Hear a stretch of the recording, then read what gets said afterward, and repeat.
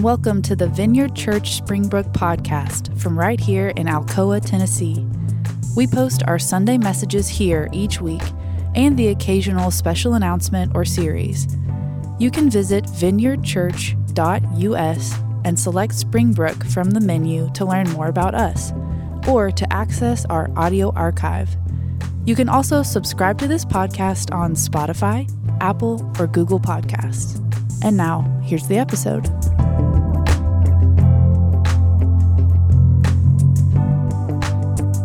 So our scripture today comes from Genesis chapter 15. Sometime later, the Lord spoke to Abram in a vision and said to him, "Do not be afraid, Abram, for I will protect you, and your reward will be great." But Abram replied, "O sovereign Lord, what good are all your blessings when I don't even have a son? Since you've given me no children, Eliezer of Damascus, a servant in my household will inherit my wealth. You have given me no descendants of my own, so one of my servants will be my heir." Then the Lord said to him, "No, your servant will not be your heir, for you will have a son of your own who will be your heir." Then the Lord took Abram outside and said to him, "Look up into the sky and count the stars if you can. That's how many descendants you will have." And Abram believed the Lord, and the Lord counted him as righteous because of his faith. Then the Lord told him, "I am the Lord who brought you out of Ur to give you this land as your possession." But Abram replied, "O sovereign Lord, how can I be sure that I will actually possess it?" The Lord told him, "Bring me a 3-year-old heifer, a 3-year-old female goat, a 3-year-old ram, a turtle dove, and a young pigeon." So Abram presented all these things to him and killed them.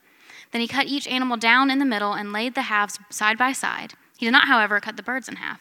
Some vultures swooped down to eat the carcasses, but Abram chased them away. As the sun was going down, Abram fell into a deep sleep, and a terrifying darkness came down over him.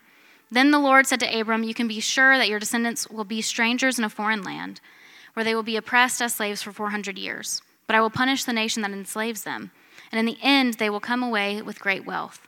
As for you, you will die in peace and be buried at a ripe old age. After 4 generations, your descendants will return here to this land, for the sins of the Amorites do not yet warrant their destruction." After the sun went down and darkness fell, Abram saw a smoking fire pot and a flaming torch pass between the halves of the carcasses. So the Lord made a covenant with Abram that day and said, "I have given this land to your descendants all the way from the border of Egypt to the great Euphrates River, and now the land now occupied by the tribes," all of them. This is the word of the Lord. Thanks be to God.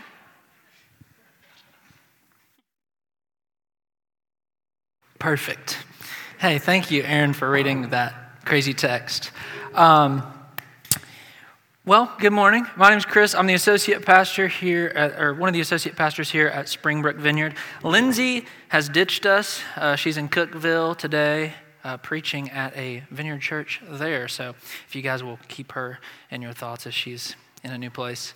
Before I get started, no one got to ask me what my favorite part of Camp Vineyard was, because I was there with the teens, and it was not the sharing of the room with the guys after the wing competition that night, as you can imagine. Crazy time, a lot of fun. Sign up for Camp Vineyard. And thank you again, Aaron, for reading that crazy scripture. If you are new here or just weren't around last Sunday, we are 2 weeks into Lent, which also means that we're 2 weeks in on a new sermon series that Lindsay kicked off last week on covenants, or more specifically, the theme of covenants that we see throughout Scripture. So she started off the series with the first covenant we see in Scripture with Noah and the general defining of the word. In the Bible, both the Hebrew and the Greek word we translate to covenants means entering a formal relational partnership to accomplish a goal. And that goal in Genesis is basically summed up in that God is trying to restore humanity back to the goodness of the garden and to his original intentions for the world. So because of that goal, and because we're humans who mess up that goal, we see a lot of themes and wording that we saw in the Adam and Eve story repeated throughout Scripture as we repeatedly mess up. You may even notice today, as Aaron read, that a lot of the words and themes in 15 echo a lot of the words and themes in Genesis 2, the creation story. So we'll get into that later. So that's a quick recap of the week. Today we're going to look, or of last week, today we're going to look at the next covenant we see in Scripture in the second half of Genesis with Abraham, Father Abraham, who had many sons, and many sons had Father Abraham. Lyrical complexity right there. Yes, Josh made you guys sing a couple weeks ago. I'm not going to make you sing the whole song, but fair warning, this is going to be a pretty text and history heavy sermon today. The book of Genesis just draws on a lot of historical context and language that we really need to understand to do the story justice. So we're going to dive into that a little bit. Otherwise, you'll sort of just be left wondering why there are a bunch of cut up animals on the ground in the vision. So I sat with my friend Joe Bruno, who, if you don't know Joe, he goes to Maryville Vineyard. He's sort of what I would describe as a part-time theologian over there. He paid for theology courses and I did not, so I recommend finding someone who did and asking them questions so that you don't have to, because that's what I did. And he kind of blew my mind all over the place with just his knowledge of the context and the history of this scripture. So as we get into this today, I hope you don't hear me saying any of this to flex my knowledge, because I didn't have it a week ago. I hope instead that, like it did for me, it just opens up the scripture in a way that maybe it hasn't to you before. So that's the plan today. I'm going to lay out a quick 3-minute timeline of where we are in scripture. I'm going to do a text read through and talk about some of the context, and then we're going to get into some application. So I feel like I just gave you a lesson plan. I feel like I'm teaching again. But let's get into it. For our timeline, we start in the garden with Adam and Eve, who choose to define good and evil on their own terms whenever they eat the fruit of the tree. And that is sort of the theme that starts this downward spiral that we're going to see throughout the book of Genesis. Then we have Cain and Abel, the sons of Adam and Eve. Cain kills his brother Abel. Things just keep getting worse and worse. And then from there we have this dude named Lamech, who all scripture really says about him is that he accumulates wives like property, and he sings songs about how he's more vengeful and violent than Cain. So not a great guy. And then God, who is saddened by all of this destruction and perversion of his creation, sends a flood to wipe out creation and kind of hit the reset button. That's what Lindsay talked about last week. So fortunately, after the flood, everything is great. Just kidding, not so much. Pretty much as soon as Noah gets off the boat, he plants a vineyard and makes a habit of getting drunk off the grapes that he grows there. And then humanity from his lineage starts to grow again and get bad again until it kind of comes to a head in chapter 11 at the Tower of Babel. Maybe you've heard that story, where God sends everyone out because they're trying to build a tower to the heavens. To quote Genesis 11, verse 4, they're trying to make a name for themselves. So the whole first half of Genesis, chapters 1 through 11, is this story of God interacting with a world that keeps trying to do things their own way, keeps trying to make a name for themselves. Does that sound familiar?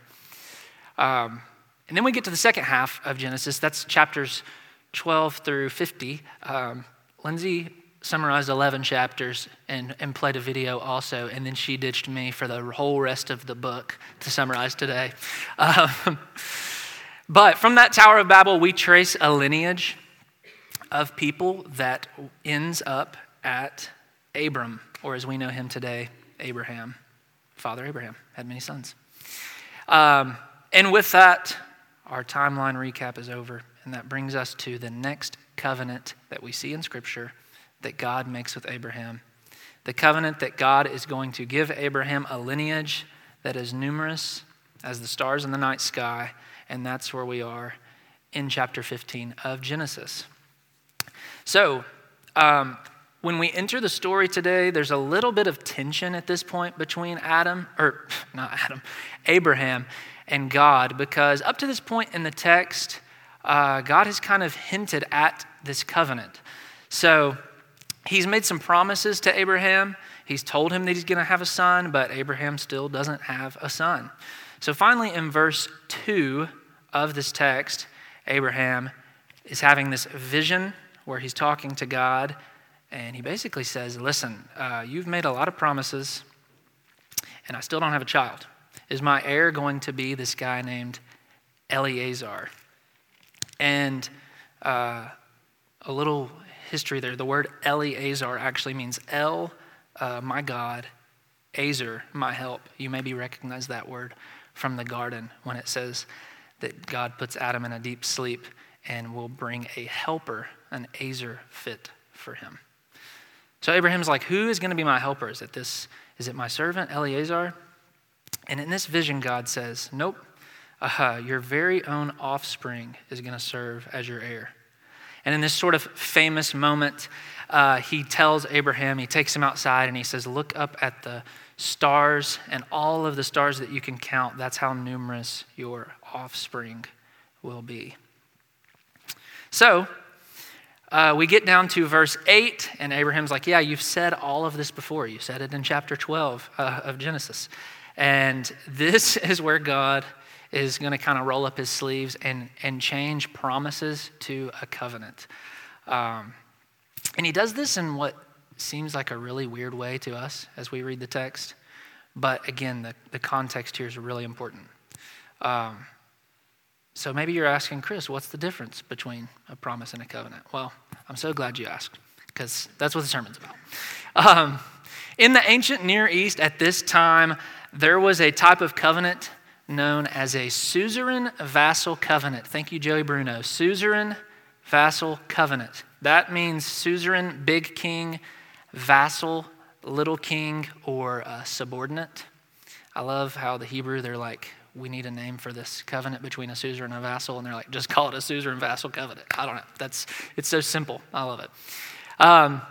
And in this covenant, the suzerain would usually make a deal to receive wealth or livestock, and that's the big king. And in exchange, they would promise the vassal, the subordinate, protection from other nations and from themselves.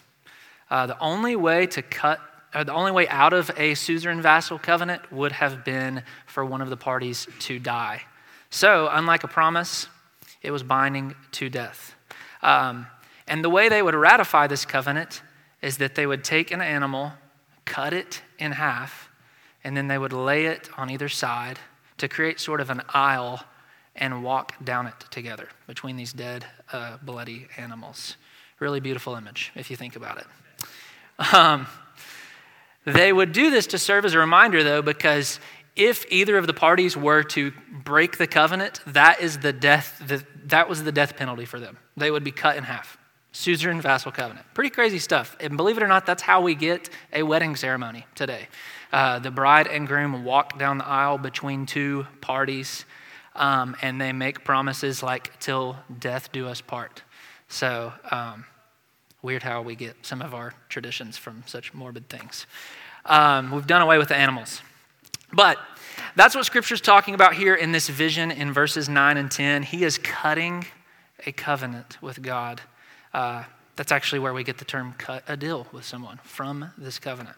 So, as familiar with this whole process, Abraham would have been familiar with this whole process, but something happens in 17 and 18 that's pretty uncommon. It says that after the sun went down and darkness fell, the Lord, who's in this passage represented by a flaming torch and a smoking pot, he passed between the animals by himself as Abraham is watching. So again, in these covenants, it was common for the suzerain and the vassal to walk down the aisle together, but here we see just God walking down the aisle by himself as Abraham watches. Abraham is watching God ratify the covenant by himself. And we're going to get into the implications of that. But first, I want you guys to think of maybe a time whenever you've just been dealt a hand that you did not deserve. in a good way. I remember whenever I was younger, I was probably 5 or 6, and my family had just moved into a new home out off a 6 Mile Road. At the time, it was like very rural. Parts of it still are. And they built this home, and my bedroom had these floor-to-ceiling windows, which was really cool looking back, but not when you're 5 or 6, because there were no curtains on these windows, and they just faced out into the woods. And it was like super creepy at night. My mom still apologizes to me to this day that she didn't buy me curtains for that bedroom. So just weird. I just scared beyond belief at that age, and with the imagination of a 6-year-old, I decided I was going to sleep across the hall in the room with my sister, who had curtains and on her windows, which was a fine arrangement as a 6-year-old. But earlier that day, we got into this fight, you could say, a skirmish, and so that night, I had been plotting all day what I was going to do to get back at her. So we go to bed. I extend my left arm. I still remember this. I extend my left arm as straight as I can. I roll over to hit my sister. Paul's right here. You need to know. I thought I was just going to hit her in the stomach. There's grace in the kingdom, because that's not what happened, okay? I hit my sister right in the face. I'm 6 years old. I don't have the spatial awareness yet to know the difference. And I know immediately that I've hit her right in the face. So she is screaming and crying. I jump up out of the bed immediately, flip the lights on, and when I flip the lights on, to my horror, she is on the side of her bed cupping her face. Blood is just coming from somewhere. I don't even know, because she's got her hands over her face. So we run to my parents' room, and I know that my dad is about to kill me. And he looks at me, and he says, "Did you do this on purpose?" And before I could even say a word, my sister says, "Nope, he didn't do it on purpose. He was asleep, and he just rolled over in his sleep, and he hit my face." And I just was smart enough, at least, to just shake my head in that moment. Shaking. And here's the thing. The reason why I love that story is because my sister knew that I was not asleep. It would have been a land speed record for me to have fallen asleep that fast. As soon as my head hit the pillow, I whacked her, basically. Because I'd been plotting it all day. I was excited about it, because I was terrible. And she also knew that I would be in big, big trouble, because you definitely did not hit girls, and you did not hit your sister in the face and make her bleed. So I just remember walking back to bed that night just filled with gratitude for my sister and wondering, why would she do that for me? And if I'm honest, that's the exact question I have when I read this passage. When I see God ratifying this covenant without Abraham, I think that's the same question Abraham would have had. He was an old dude at this point. He was well connected. He would have seen plenty of covenants in his day, and probably would have even been a part of a few, because they were so common. So going into this, he knew a couple of things. He knew that the greater party always set the term of the covenant, meaning that the covenant always benefited the greater party. But here, Abraham watches God commit to a covenant with no terms that benefit him. He's committing to give Abraham all that he's asked for with nothing in return. Abraham also would have known that these covenants had an end date. When you make a covenant with a person, you know that when that person dies, the covenant ends. That's just part of life. But here, again, Abraham is witnessing a covenant made by an immortal God.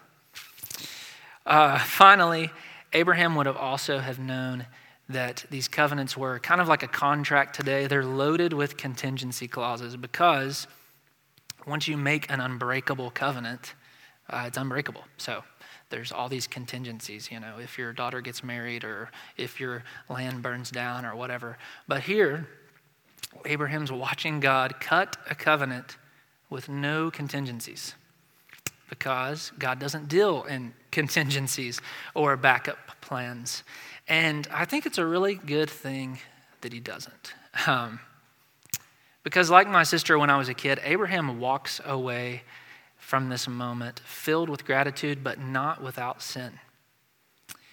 We've been talking an awful lot about the history of this text today, and you probably know the old quote from Winston Churchill, "Those who fail to learn from history are doomed to repeat it." Have you guys heard that? I'm sure some of you. I think Winston probably penned that quote after reading Genesis, the story of these people who constantly grow from God's promises and spiral and grow and spiral and try to do it all on their own and try to make a name for themselves. And if that sounds familiar, that's because it's our story too, right? Every day we choose to say, "God, I know you've got plans for me, but so do I. I know that you know what's best for me, but I'm going to try this. I know that you've set the terms, but I'd kind of like to explore my own." The Bible Project says it like this: all these stories in Genesis are underlining the same basic idea. When humans seize autonomy from God, when they define good and evil for themselves, it results in a world of tragedy and death. And don't we see that? Haven't we seen that already this year? And it's only February? But the good news here and the good news of the gospel is that when God makes a covenant, unlike humans, he always fulfills the covenant. Do you know how the story ends? God gives Abraham the son and more sons. And none of them are perfect, and the pattern of unraveling continues. In fact, his great-great-grandsons sell their brother Joseph, the dude with the coat of many colors, into slavery in chapter 37 of this book. But God does not give up on Abraham's family. His covenant is to use his family to restore, that a seed, an Azer, would come from his lineage and be planted back in the places they have been carried out of. All these weird names at the end of the chapter that Erin kind of skipped over, and I gave her permission to do that. Don't worry, because it was a lot to pronounce. Those are symbolic of Eden, where God is trying to make all things new. And the good thing is we are part of that family. We're part of the family of Abraham that it talks about in Scripture. In Galatians 3:28-29, it says this. I've got the slide for this. It says, "There is no longer Jew or Gentile, slave or free, male and female, for you are all one in Christ Jesus. And now that you belong to Christ, you are the true children of Abraham. You are his heirs, and God's promise to Abraham belongs to you. His covenant to Abraham belongs to us."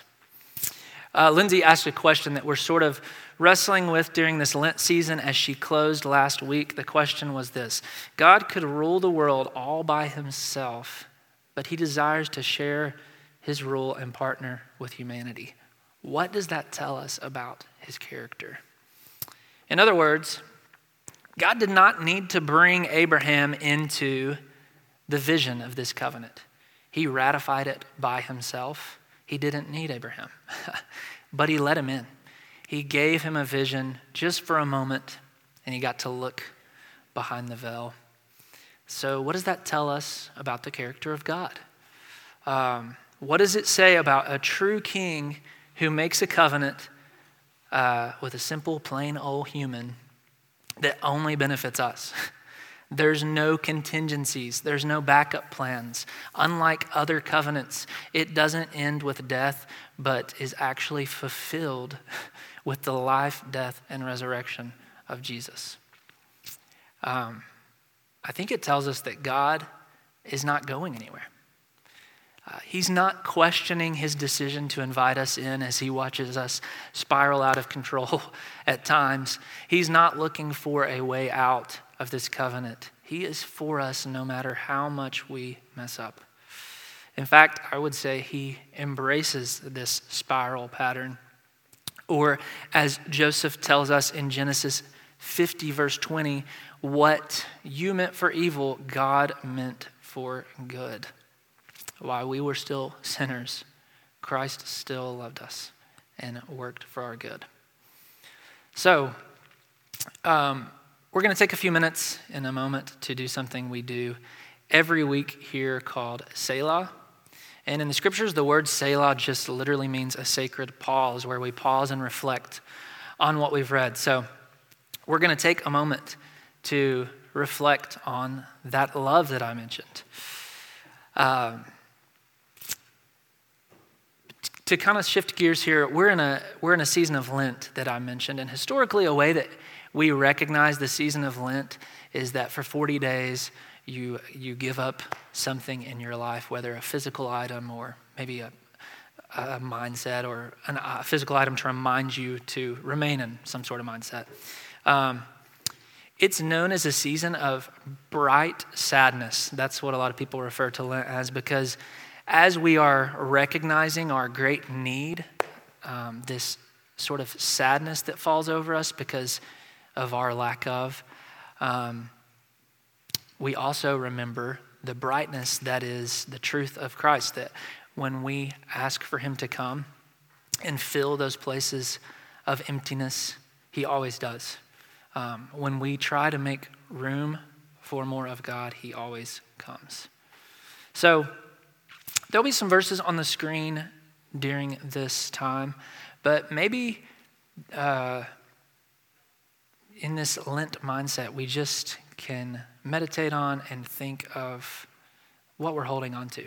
Maybe it's not something physical. Maybe it's just the belief that in your heart and in your mind, you think that God is looking for a way out of the covenant that he has made with you. And that's just not the truth. So whatever that is, I'm gonna pray for us and bless our time. Like I said, there'll be some verses on the screen, and then in a moment we'll move into communion. God, thank you for this room and this space and these people. Thank you that that you know that we are just messed up and you love us anyways. You knew from the moment you created humanity that things were going to spiral out of control, and you embrace that and you love us through it, and the promises and covenants that you've made are still true. You're not looking for an exit plan or a contingency. Your single and relentless stance is love for us.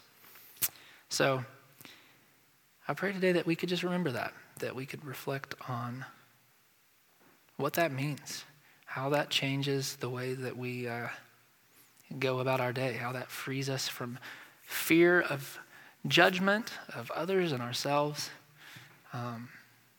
Would you just reveal those things in our heart as we take some time to reflect on you? It's in your name I pray. Amen.